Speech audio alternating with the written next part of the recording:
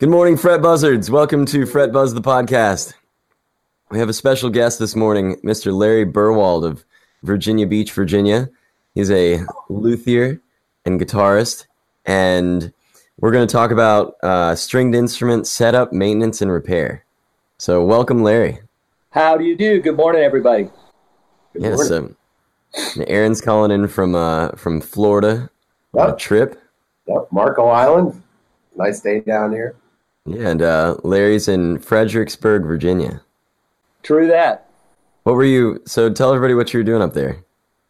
Well, there's a guitar store, a vintage guitar store up here that's called Picker's Supply. Mm-hmm. And I visited here 25 years ago or something and had a very faint memory of it. But my good friends Matt Thomas and Dustin Furlow and Kim Person were playing a show up here tonight because the music store also has a venue. Mm-hmm. And so I had a 1905 banjo that I wanted to sell to these people anyhow. So it worked out that my wife and I could come up here for the weekend, see the show, meet with the store owner.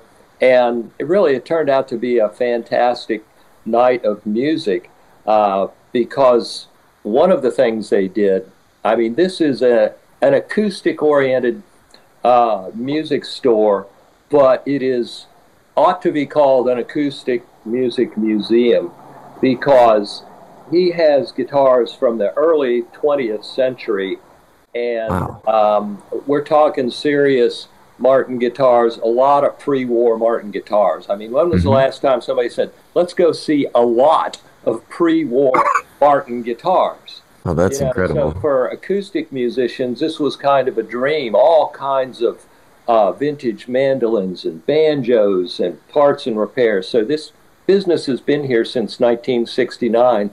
And I know it sounds like I'm doing a commercial for them, but I was just really smitten with this place. And so before they did the concert performance, they did a thing called a tone tasting.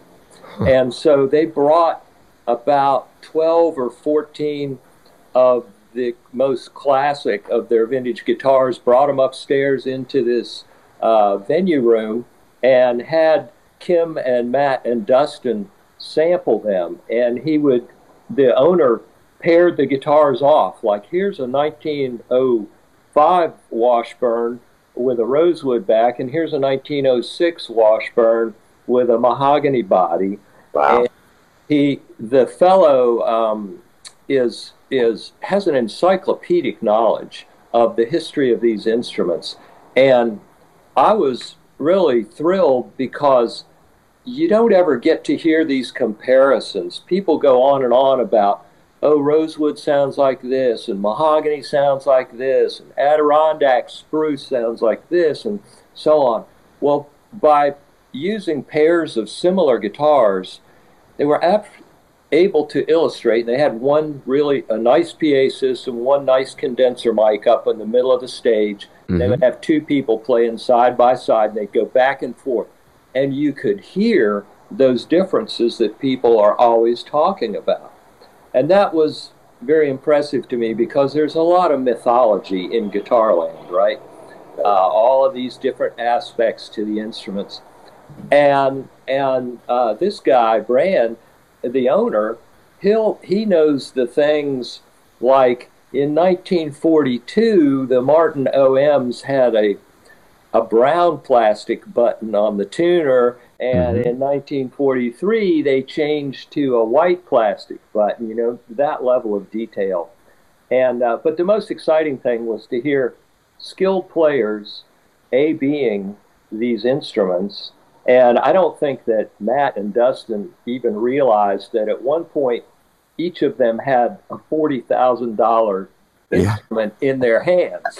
And I was watching them, and I was like, don't bump that into the microphone. Yeah. Whatever you do, don't drop it. But it was really fun. And then after that, then they all kind of plugged into their pedal boards, which now some acoustic musicians have pedal boards that make your shredders look like, you're small time. So Matt Thomas in particular is really into the effects, but he has a very advanced musical abilities as a player and as a composer. But he also has some very interesting use of effects on an acoustic instrument. And we're not just talking about looping, we're talking about octave basses that pick up at preset frequencies, so that only when, in this particular song, only when he goes to the E string, maybe below a D, does the bass kick in. And oh, wow. the PA had subwoofers, and so you could really hear it. And then he also has delays, multiple delays, that put these trails, on the end of a note that really remind me of certain experiments that happened in the late 60s. I mean, it's kind of not unlike Joe's backdrop. Oh, yeah. So, anyhow. For those of you who can't see, if you're listening to the podcast, I have a kind of a colorful, trippy, it's not a poster, it's a cloth picture painting. Yeah, it's quite beautiful. But in any case, it was really fun to visit this shop. And of course, literally hundreds, resonator guitars, as I said, mandolins, banjos, bouzouki, mandocellos, on and on and on, fiddles, terrific fiddle room. Now, I'm not a bluegrass guy, but you could certainly appreciate that this was Mecca for any bluegrass instrumentalist, that would show up here. It's a jaw-dropping experience. But anyhow, it was a good night. That's incredible. I would love to. That's now a destination that I need to stop in at. It's 3 hours from Virginia Beach, and do it on a Saturday or a Sunday. Well, they're not open on Sundays. Do it on a Saturday. The traffic won't be crazy. Yeah, I'm thinking on the way up to next time I visit DC to visit old friends, bandmates. I've got family up there. Just stop in. Right. I'd love to see that. I've been up to, there's a place called World of Music in it's just northeast of DC. I forgot what the town's called, but it's like right outside the city limits, and they've got a lot of weird musical instruments like sitars and things from around the world. But this place seems like it has an even larger selection of instruments to see and learn about. They had, for example, a Gibson harp guitar. If you know Matt Thomas, you know that he plays harp guitar. Well, the Gibson harp guitar is not popular among harp guitar enthusiasts because sonically it's not that satisfying. But visually, and this guitar was a 1918 guitar, it looks like a mandolin, except it's been exposed to nuclear radiation, and it grew to this enormous size. Wow. So it seems like it's 3 feet long and 2 feet wide. That's and it awesome. has 11 sub-bass strings. Most harp guitars have the guitar neck and then typically 6 what they refer to as sub-bass strings. They're unfretted low notes. And so you see people play those guitars with an emphasis on the conventional guitar neck and then alternating their thumb and hitting some root and fifth notes and so forth. This harp guitar has 11 sub-bass strings plus the 6-string neck. And the top of it, it looks like an F-style mandolin. It has this enormous scroll that comes around to the body, and it's just this sort of dark cherry red sunburst. You need to stop me because I can just, Man, that is really cool to hear about. Speaking of cool instruments like that, maybe a good segue into your career being a professional musician and luthier.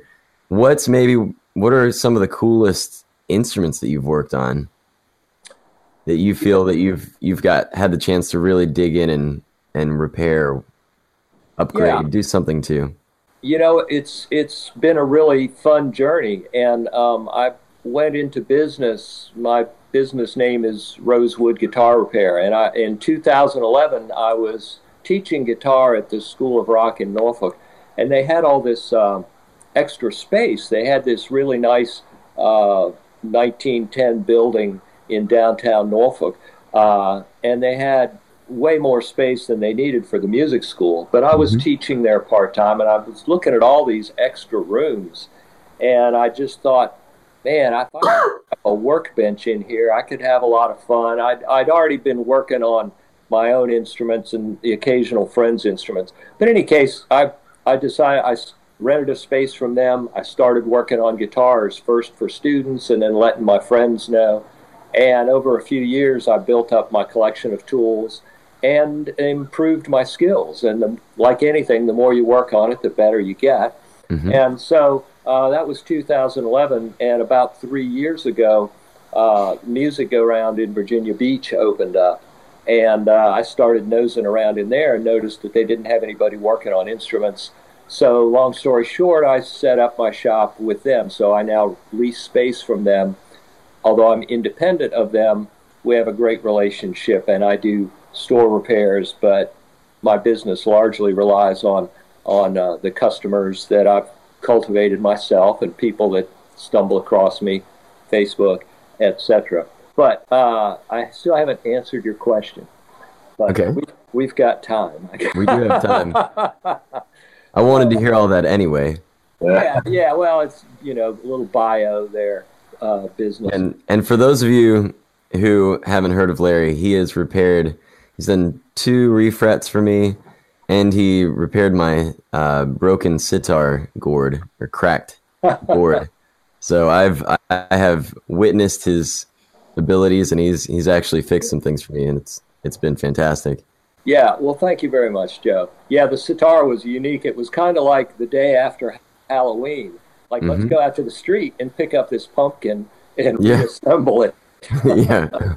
But not quite that bad. But the gourd, which is the central resonating part of the sitar, had been cracked in shipment. And it was just all the pieces were there, so it was just sort of like gluing together a little puzzle. And that certainly qualifies as one of the most interesting repairs that I've done. It's the only guitar repair. But I'm honored. I work on fretted instruments. So I don't do violins and cellos and orchestra instruments. But if it's got frets, it's a ukulele, it's a banjo, it's a sitar, obviously guitars, basses. I work on all of those instruments, electric and acoustics. And I continue to be surprised, and it keeps me curious and interested, the diversity of the kinds of repairs that can happen. There are typical repairs that I see over and over again, like broken headstocks on Gibson guitars. I've done more of those than I can count. And they're fun in a way because people always feel like, my instrument has been decapitated. I need to throw it in the dumpster. No, you don't. You glue it back together. Yeah. Wood and wood glue can do some nice things. So I do a lot of those kinds of repairs. Now, often when you do those headstock repairs, it's often stronger than it was before it broke, right? It's stronger than actual wood. Yeah, I mean, a good glue bond in wood is stronger, and that's why sometimes those instruments will break again if you drop it again, and it'll break next to the glue joint, like a quarter of an inch away from the previous break. It breaks in the raw wood, so that demonstrates that the glue joint is in fact stronger. But with those repairs, it's important, and I just mention this because this happens to a lot of people, keep that thing clean, keep the dirt out of it, get it repaired promptly, because the longer they lay around, the poorer the fit when they do go back together. So those are not complicated repairs, actually, when the break is clean and it's a good setup. But the more challenging repairs for me are things like neck resets on vintage guitars. And I continue to discover that there are so many different kinds of neck joints on acoustic instruments. On our electric guitars, we see basically two kinds of neck joints. It's either bolted on like a Fender Strat Tele, or it's a set neck like a Gibson, which has its own type of neck joint. And those are certainly a little more complicated. But I do more neck resets on acoustic guitars like the older Martins, and it's to improve the string action, because the tension on an acoustic guitar tuned to pitch is approximately 160 pounds. So that thing is folding into itself over time. And it doesn't matter how good a quality or how expensive this guitar was, it's 160 pounds pulling on this guitar 24 hours a day. And it's a tremendous strain. Martin was the company that really pioneered bracing strong enough to resist that pull. But even at that, the top bends a little bit, the neck bends a little bit, the joint where they come together bends a little bit, and before you know it, your strings are a half an inch. I say before you know it. It could be 20 years. Yeah. But eventually, the strings are too high, you can't lower the bridge saddle anymore. So a neck reset is a conventional repair. It's a complicated and expensive repair. But Martin has defined the kind of joint that you have there. And the principle is that you remove the whole neck from the body and reinstall it, only tilted back. So for people that know Fender necks, sometimes you unbolt your Fender neck and put a shim under the neck to get the neck to lean back, and that consequently brings the string action lower. So it's the same principle on acoustic guitars. It's just a hell of a lot more involved. Now, some of the modern guitars like Taylor have devised a system in their neck that's sort of a combination bolt and glue. So much easier to disassemble and reattach. So, for example, on a Taylor guitar, I would do a neck reset for, let's say, $100. On a Martin guitar, we're talking at least $300 because it's an involved process. Your time has got to be, takes you a lot more time to fix. It's very time consuming, and you have to do it in phases, and you have to be super careful, and inevitably there's some collateral damage. I mean, you're getting a knife blade up under the fretboard at the neck extension while you've got a hot iron leaning down on the fretboard to soften the glue, and you're squirting water in it and maybe steam, and there's water running all over the place, and you're trying to soak it up to avoid damaging the guitar, and the finish is chipping away where your tools go in there. And so even after it's all put back together, you still have this detail work to do to restore little finished chips and possible damages that you may have created in the process. So that's fun. Yeah. I had no idea. In a masochistic kind of way. So, I mean, they obviously are continuing to do these set necks. So I assume that the benefit of having the Martin style neck is that the sound transfers more perfectly or something from there's a fretboard to the body of the guitar. There's a strong sense of tradition in these guitars, and you talk about branding in an acoustic guitar. There's no greater brand than Martin, and so when people that know nothing about guitars ask what's a great guitar to buy, their next door neighbor says Martin is the best. Yeah. And so the tradition is very strong that this is the design. Now, even Martin, if you go in a modern music store now, you will see Martin guitars that have synthetic products all through them. The back and sides are made of basically a Formica style material. The fretboards can be made of products that are synthetic plastic composites.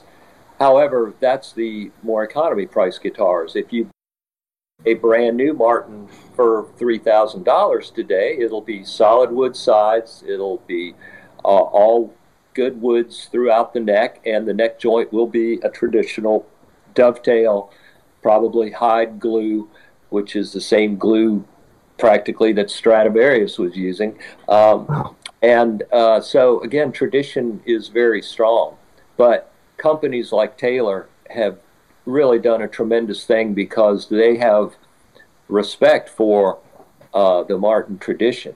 When Taylor first began in the 70s, they were literally a Martin copy company. They were just like, let's just make a Martin with a little bit thinner neck because the Martin necks were so chunky. And that was very successful, but their designs, their bracing, the neck joints, they were all based on the Martin tradition. But they pretty quickly became innovators.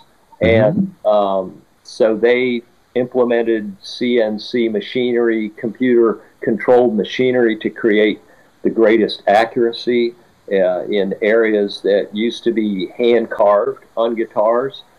They were machine-carved, and yet they still use assembly work that is done by hand, and certain aspects of the guitar are built by hand. But they invented and developed this new neck joint, which for repair people is a tremendous gift, because all of these guitars eventually, unless you're using electric guitar 10s, if you're using super light gauge strings on an acoustic guitar, or you're using drop tunings where there's no tension, under normal tension with normal gauges, the guitars collapse. So it's been very interesting to see that evolution. And so there are some other companies that are making a more modern neck joint. But it's a big deal in acoustic guitars, and so you look for ways to protect your guitar against that. And if I may segue into the concept of humidity. Right. Because right now, ding, ding, ding, ding, ring the bell, it's time to start humidifying your guitars. Why do I say that? As soon as you turn your furnace on for the first time in the season, it's time to start humidifying your solid wood acoustic guitar. Now, your Stratocaster's probably going to be all right, although, necks can misshape a little bit more. An inch and a quarter thick, slab of ash is not going to twist and turn, but a fractionally thick single ply piece of spruce on the top of an acoustic guitar is going to flex. And so humidity is what allows the wood fibers to stay strong and normalize. So I'm not somebody that thinks everybody needs to obsess about this, but you need to understand, if you're an acoustic guitar owner, and even the semi-hollow bodies, although a lot of semi-hollow electrics are of a plywood construction, but as soon as you get into the archtop jazz guitar area, you're usually looking at a single ply, very often spruce top. It may be thicker than the acoustic guitar. If it's a nice quality guitar like the Eastmans and other modern jazz guitars, they're carved, and they're a little thicker in the center and thinner out at the edges. But they need to be humidified properly. But it doesn't have to be a great big deal to humidify your guitars. Doesn't have to take a lot of time. The music stores all sell little devices you can drop through the sound hole. It's got the sponge in it that you get wet. They're fundamentally, I guess there's two different types. There's the sponge in a casing that's got holes in it. And some of them are long tubes. It looks like a snake. Others are little rectangular things you drop in the sound hole. Then there's, I think D'Addario makes a gel pack kind of humidity device that you don't have to recharge. When you have the sponge type, it has to have water in it, or it doesn't do any good. You can't do it in October and then check on it in April. It can dry out in 2 weeks. Yeah. Also, an important point that I like to say about that is if the guitar is out on the stand or hanging on the wall and you put a little sound hole humidifier in it, that humidifier is trying to humidify your entire house. It ain't going to do the guitar any good because it has to be enclosed to that box. So your case is sufficient. You can put it in your case, humidify it.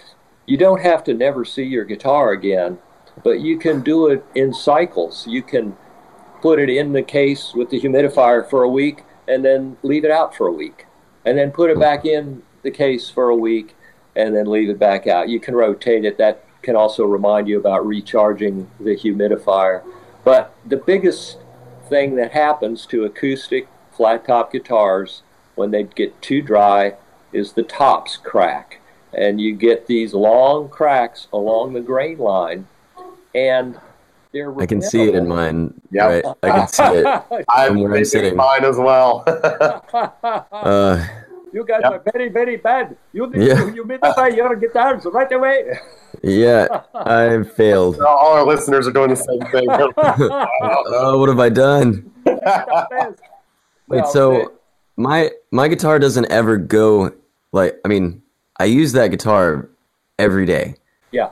I don't think I can put it in the case for that long. I guess I could pull out my beater guitar and Just even overnight is going to make a difference. so I got to put it away every. So is there a way to? What about a room humidifier? Yes. Yeah. Let's expand on that idea. Most people don't have controlled humidity in their environment.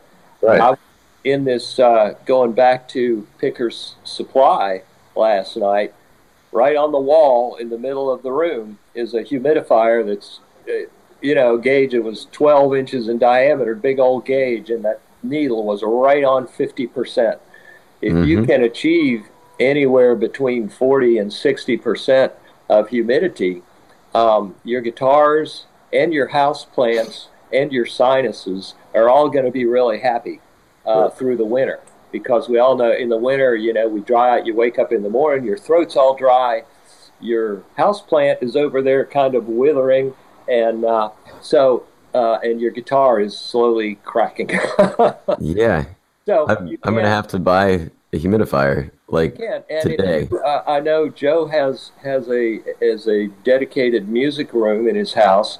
You can get a small humidifier or vaporizer. The least expensive, which you can get at any Walmart, Target, etc., is a vaporizer that are designed to put in the baby's crib room. And those things in a small bedroom produce plenty of humidity for all of your instruments. So during the winter months, if you've got your guitars in a room, particularly if it's a room that you can close the door to, you put a humidifier in there, and rather importantly, buy a gauge. I mean, $10 or $20 maybe, you can buy a good, what do they call them, humidistats, hygrometer, I believe is the term, that will register the humidity. And the ideal humidity is 45 to 50%. But, you just manage that. And if you can get close to that, great. And if it fluctuates, and it's going to on those cold days when it's freezing outside and your furnace is cranking, it's going to be a struggle to maintain, even 30% humidity. But if you make that effort through the winter, you're in good shape, and you can leave your guitars out. Some people do their whole house because they find it comfortable, and house plants and furniture and everything else likes that in the wintertime. There's devices you can put in your HVAC system as a supplement that will humidify the whole house. They actually hook up like your ice maker has a water pipe running to it. These humidifiers, these whole house humidifiers do that. So you got to decide for yourself. If you're playing an inexpensive guitar it's not made out of solid woods, and don't worry about it, or you can. I mean, it won't hurt. But anyhow, I just while you were talking, I just typed in room humidifiers in Google, and they run anywhere from like $50 to $150. It looks like. Yeah, and not even a big investment compared to the cost of guitars. And for $20, probably. I mean, the last time I think I paid $16 the last time I bought one a couple of years ago. uh, if you search vaporizer, Mm-hmm. you will get these devices, um, and they will do the same thing, particularly in a smaller room. And they're geared, like I say, towards the baby's room. But those will certainly humidify a small room, and they actually are less maintenance than a conventional humidifier, which they get clogged up, and you got to clean the little element in them. If you get one of those, you want to get one of the cooling ones, not one of the heated ones. The heated ones are a pain. They make two different kinds for babies. There's the ones that are cool and there's the ones that are hot. And the ones that are hot, you have to clean them all the time. And I have kids, so I know all about this. There you go. You may have a couple of those laying around in the closet. Yes. There's this cat in Middle Virginia named Wayne Henderson, who is quite a renowned guitar builder and player. And for example, he's built famously a custom OM size guitar for Eric Clapton, and kind of put him on the map as a builder. He has a 10-year waiting list for his handmade guitars. So a buddy of mine went to his shop one time, and he said he's got one of these baby humidifiers in top of like a 5-gallon paint bucket, and he's put a little styrofoam ring around it so it just floats in the top of this big paint bucket, and it's constantly pumping out this mist into the air and keeping the humidity right. So you can be creative with this stuff. This is incredible. Something that I have neglected. So I'm sure there are we have listeners out there that appreciate this wake-up call. I'm not a priest. You don't have to confess to me.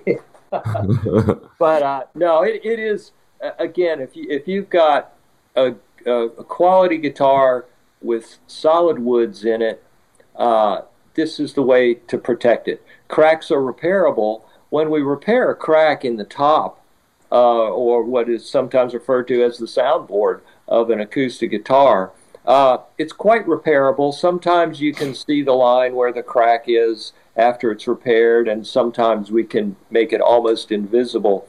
But we also put cleats or little patches of wood on the inside along the crack. And those are necessary to keep the thing from spreading open again, but they do have a dampening effect. You know, the top, particularly centered around the bridge area of an acoustic guitar, is where the magic and the music happens, and the top is a diaphragm. And the more that you choke the movement of that top in any way, the less sound you get out of your instrument. So in small increments, those patches do dampen the sound of a quality acoustic instrument. Wow. Okay, so I have a question leading off of this. So if you were to ship a guitar, there's obviously not going to be any climate control.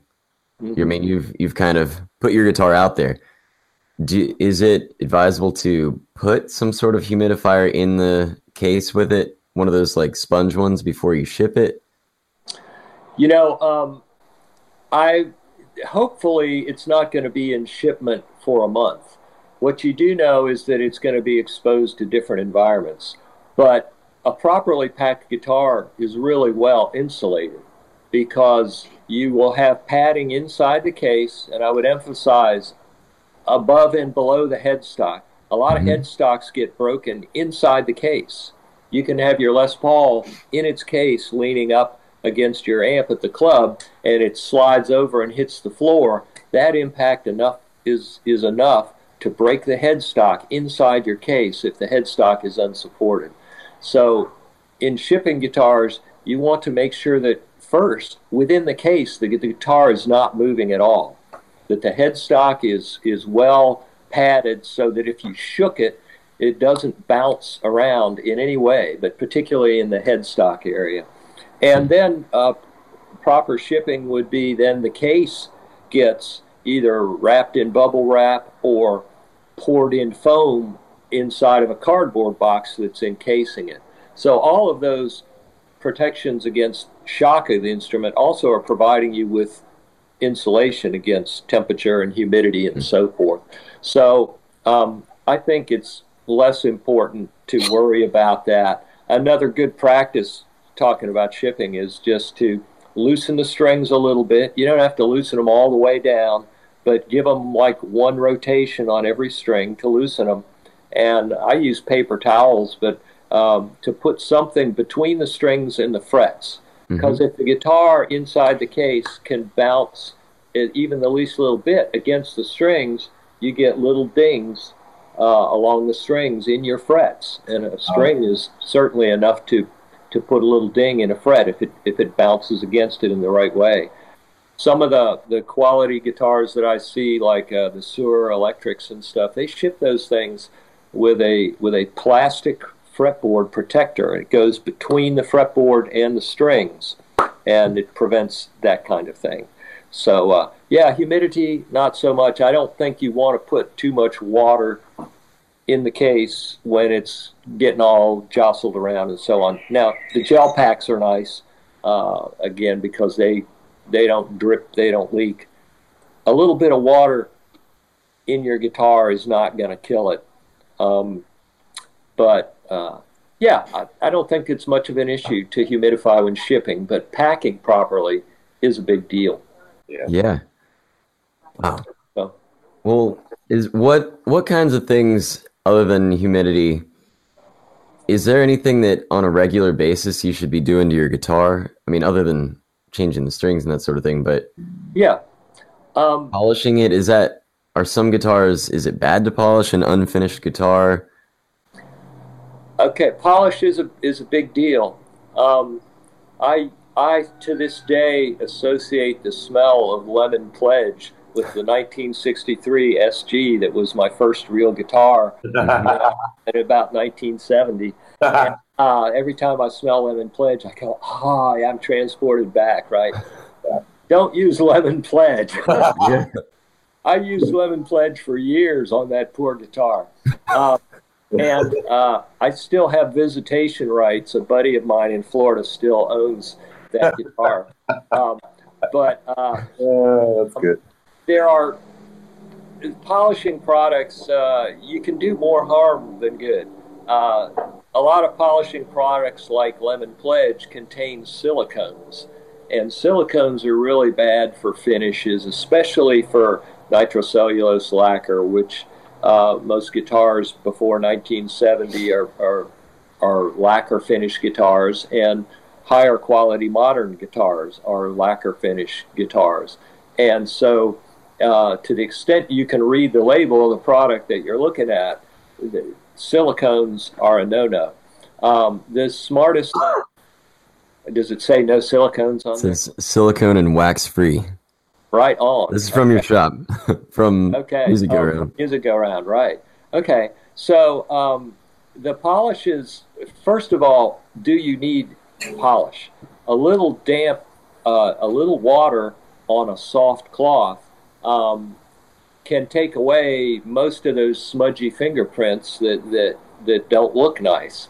So you want to, it's important not just to have an appropriate polish, but also to use a cloth that's not scratchy. So beware of the paper towel, particularly if you have a dark colored finish.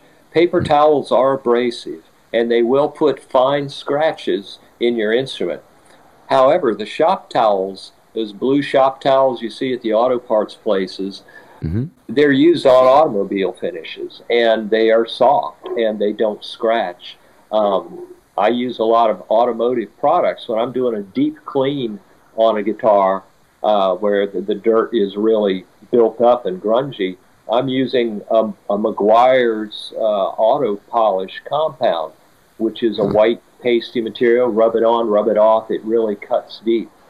On a normal day-to-day just cleanup, the product like Joe has there, the ones that I like are usually watery and white. So if you take a little and put it in your hand, you can see how watery and runny it is, and they're usually white.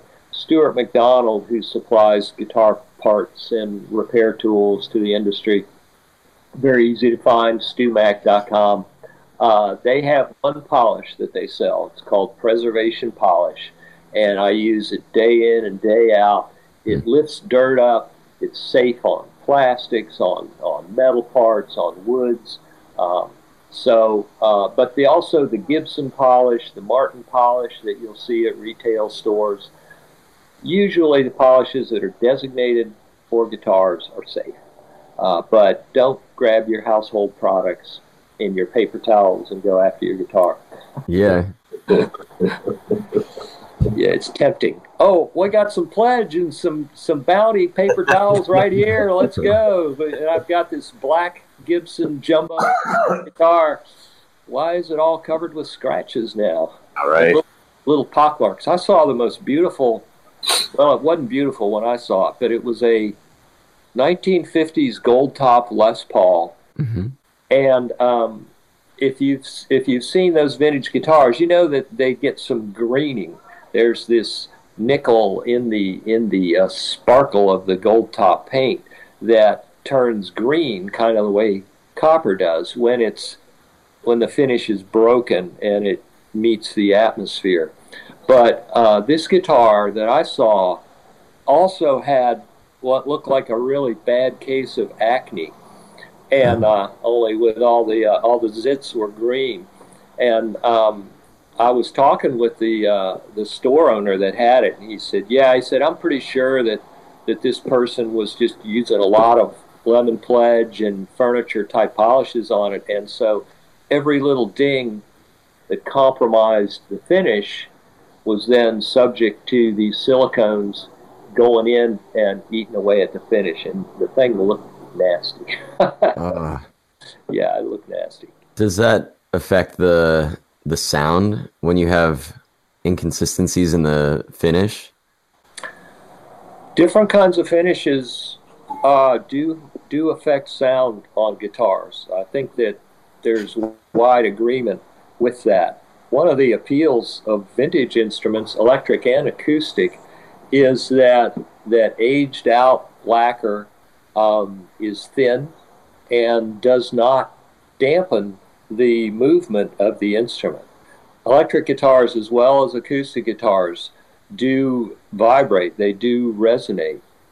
That's why people talk about different woods in electric guitars. In my mind, there's no question a lot of the modern guitars have very thick polyurethane type of finishes, and they add weight. I mean, they're so thick that it like adds a pound to the weight of the guitar. And when you get a chip, you see this flake, and you can also see the thickness and feel the thickness of that finish. That has to be choking the vibrations of that guitar. So modern boutique builders who are building expensive guitars will use old school methods. They'll use lacquer, they'll use thinner coats. So there's a couple of different worlds apart there, but it's one of the reasons I personally like relic style guitars. I've got a couple of Stratocasters. Both of them, the finishes are very thin, and but they feel like they resonate more. And some of that is probably just prejudices from I just like vintage guitars, But and some of the new Gibsons that are the less expensive guitars have these satin finishes. They don't have grain filler. When you pick up an SG in the store, and you can see the grains, you can see the rise and fall in the grains. That's a thinner finish that's been less treated. The traditional method is to fill that grain with a product that makes it really flat, so you don't see those little rises and falls, and then add finish over top of it. That makes the instrument look better in many respects, but I think that less expensive finish in the case of modern Gibsons dampens the finish. I'm sure there's lots online and lots of opinions out there, but I own about 30 guitars and have owned a lot more than that over the years, and I think there's a difference. And of course, I get to see a lot of guitars in my business, not only through my repair work, but in this music store that's constantly got instruments coming through. And we're always checking them out. It's a consignment shop, essentially. But you actually sell to the store, though. The way the music go-round works is they buy. They buy your stuff and resell. They don't have a consignment program per se. Okay. But, yeah. Mm-hmm. Well, I definitely... I have an Epiphone Sheridan 2 335 style guitar with the polyurethane finish on it. That's the one you were fretted. And then I have a Gibson ES 335 with a nitro finish on it. And I mean, I know there are other factors. I'm sure the quality of the wood on the Gibson's better and the pickups are better, but there's a huge difference in the sound. The tone of it is much. It's got more of an acoustic sound to it on the Gibson. Like, it's double what the Epiphone has. Wow. Yeah. It has a lot more pop when I want a jazz tone. Yeah. So, yeah, it's not nearly as noticeable when I put overdrive on it.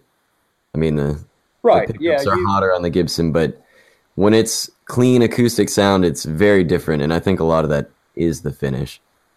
You know, a lot of electric guitar players will say, play your electric guitar. If you're shopping for a guitar, play it acoustically. The Telecaster, it's a Stratocaster. How does it sound acoustically before you amp it up? You know, that way you're taking the pickups out of the equation. You're taking a lot of things, and you're just hearing what it can do. I have a 1960 Telecaster with a thin finish on it, and that thing is just as resonant, and man, it just speaks. And I've been in recording situations too, where engineers will actually mic your electric guitar, mic it acoustically, and blend that in as like a third signal. You know, they'll do your amp, and they'll do a close mic, and they'll do a direct off your amp, and then they'll do a room mic, and then I've had them actually put an acoustic guitar mic up close to the neck of your electric and blend it in there. So if you've got a good sounding electric guitar acoustically, then the chances of it being a great electric guitar are certainly greater. Yeah. And for those who might have missed last week's episode, Aaron and I discussed a lot of recording techniques on the front end of the recording studio, so microphones and audio interfaces and that sort of thing. So check out last week's episode. Is that 18 or? Yeah, 18. 18, yeah. So, yeah, anyway. Right on. 19. Let's see, what about switching out? You do upgrades to electric guitars. Obviously, I remember when I brought in my Epiphone for the refret, we had discussed potentially switching out the pickups, and you were saying that sometimes the pots on the volume and tone controls can really make a difference. Well, can you expand on that? Yeah, I had kind of a light bulb moment a couple of years ago when a guy brought me a Jazzmaster, and it had the stock pickups in it, and he said, "Man, this guitar sounds really dull."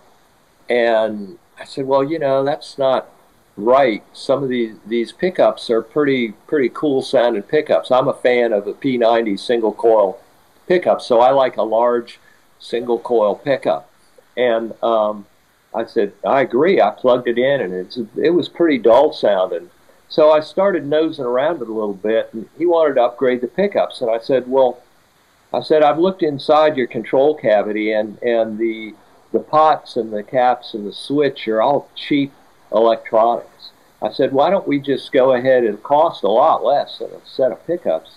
Let's first change out your electronics, because that's an upgrade you would want to do anyhow if you were going to the trouble to replace the pickups. But let's just do the electronics and then listen to these pickups. And it was startling. We replaced it with just good quality CTS and Switchcraft parts. I think we used an orange drop capacitor. And man, that guitar just came alive. And so the pickups were fine. there was nothing at all wrong with the pickups. So that's something in any upgrade to take a look at. It's pretty easy. If you look inside your control cavity, you can look at the pots, and first of all, if they're dime size, if they're really small, you've got cheap electronics. The bigger standard CTS pots and such are about the size of a quarter. There's a brand called Alpha, which is widely used. It's cheap. And then the better quality products are usually CTS. There's some other names out there. Born is a British brand, but in my world, it's either CTS pots or Alpha pots. Alpha bad, CTS good. Yeah. And it's that simple. People can talk all day about different kinds of apps that go in there to affect your tone. I hear less distinction but the quality of the switches, your pickup signal is passing through all of this stuff before it leaves your guitar. Mm-hmm. If it's crappy, it's going to suck tone out of the pickups before it hits the output jack, much less, the amplifier down the line. So I'm a big fan of upgrade your component parts and then look at the pickups. If you can determine that you've got cheap stuff in there, and a lot of times it's pretty easy, pretty quickly, you can tell, like I say, the small size caps, or if you see on there that it says Alpha on it, then you've got cheaper stuff. Also on the switches, like on a Fender 3 or 5-way switch, when they're encased, when you open it up and it's encased in a little box and just has a row of terminals across the top, that's the cheaper product. The traditional ones are curved and have an arch. I've learned a tremendous amount today. This has been really fun to talk to you about all of this. Yeah, I would like to actually go into it more. I have questions about. Yeah, we'll have to do a part 2 someday. Well, sure. And I'm in the Music Go Round store in Virginia Beach. I normally keep hours weekday afternoons from about 1 to 6. So I talk about this stuff all day, every day to people, and I enjoy it. Yeah. So. We'll definitely have to have you on again. Like I said, this is very enjoyable and very insightful. Like I said, I still have questions. All right. Well, call me up, Aaron, man. Yeah, right. Yeah, love conversation. Right on. Awesome. Well, to all the fret buzzards out there, if you have more questions for Larry, or if you'd like to get in contact with him, you can go to rosewoodguitar.com. Is that right, Larry? That's correct. Yeah. rosewoodguitar.com. Reach out to Larry. He's a awesome guy, local player and guitar luthier repairman around Virginia Beach. And if you have ideas of things that you'd like us to discuss in the future, if you have guests that you'd like us to bring on, or if you'd like to be a guest, please don't hesitate to reach out. You can go to fretbuzzthepodcast.com. We are still working on building the website, but we're getting more and more information up there. And it has our contact information. So please reach out to us. Tell your friends about our podcast. Hopefully there's some useful information on here. And there's no useful information. I'm buying a humidifier. See? Next week it's getting cold. We'll talk about Aaron's cure remedies for the flu. Right. Yeah. What works for him. Florida. Yeah, I hope you feel better. Aaron. Sitting out on the beach for a week. That. Right on. Yeah, so. All right, well, I guess it's time to sign out and go on with our day. And thank you, Larry. Appreciate it. Nice meeting you. Yeah, thank you for coming on. Okay, pals. See you tomorrow. All right, see you, Larry. Okay, bye-bye. Bye. Right. Some of them because it is part of but if it's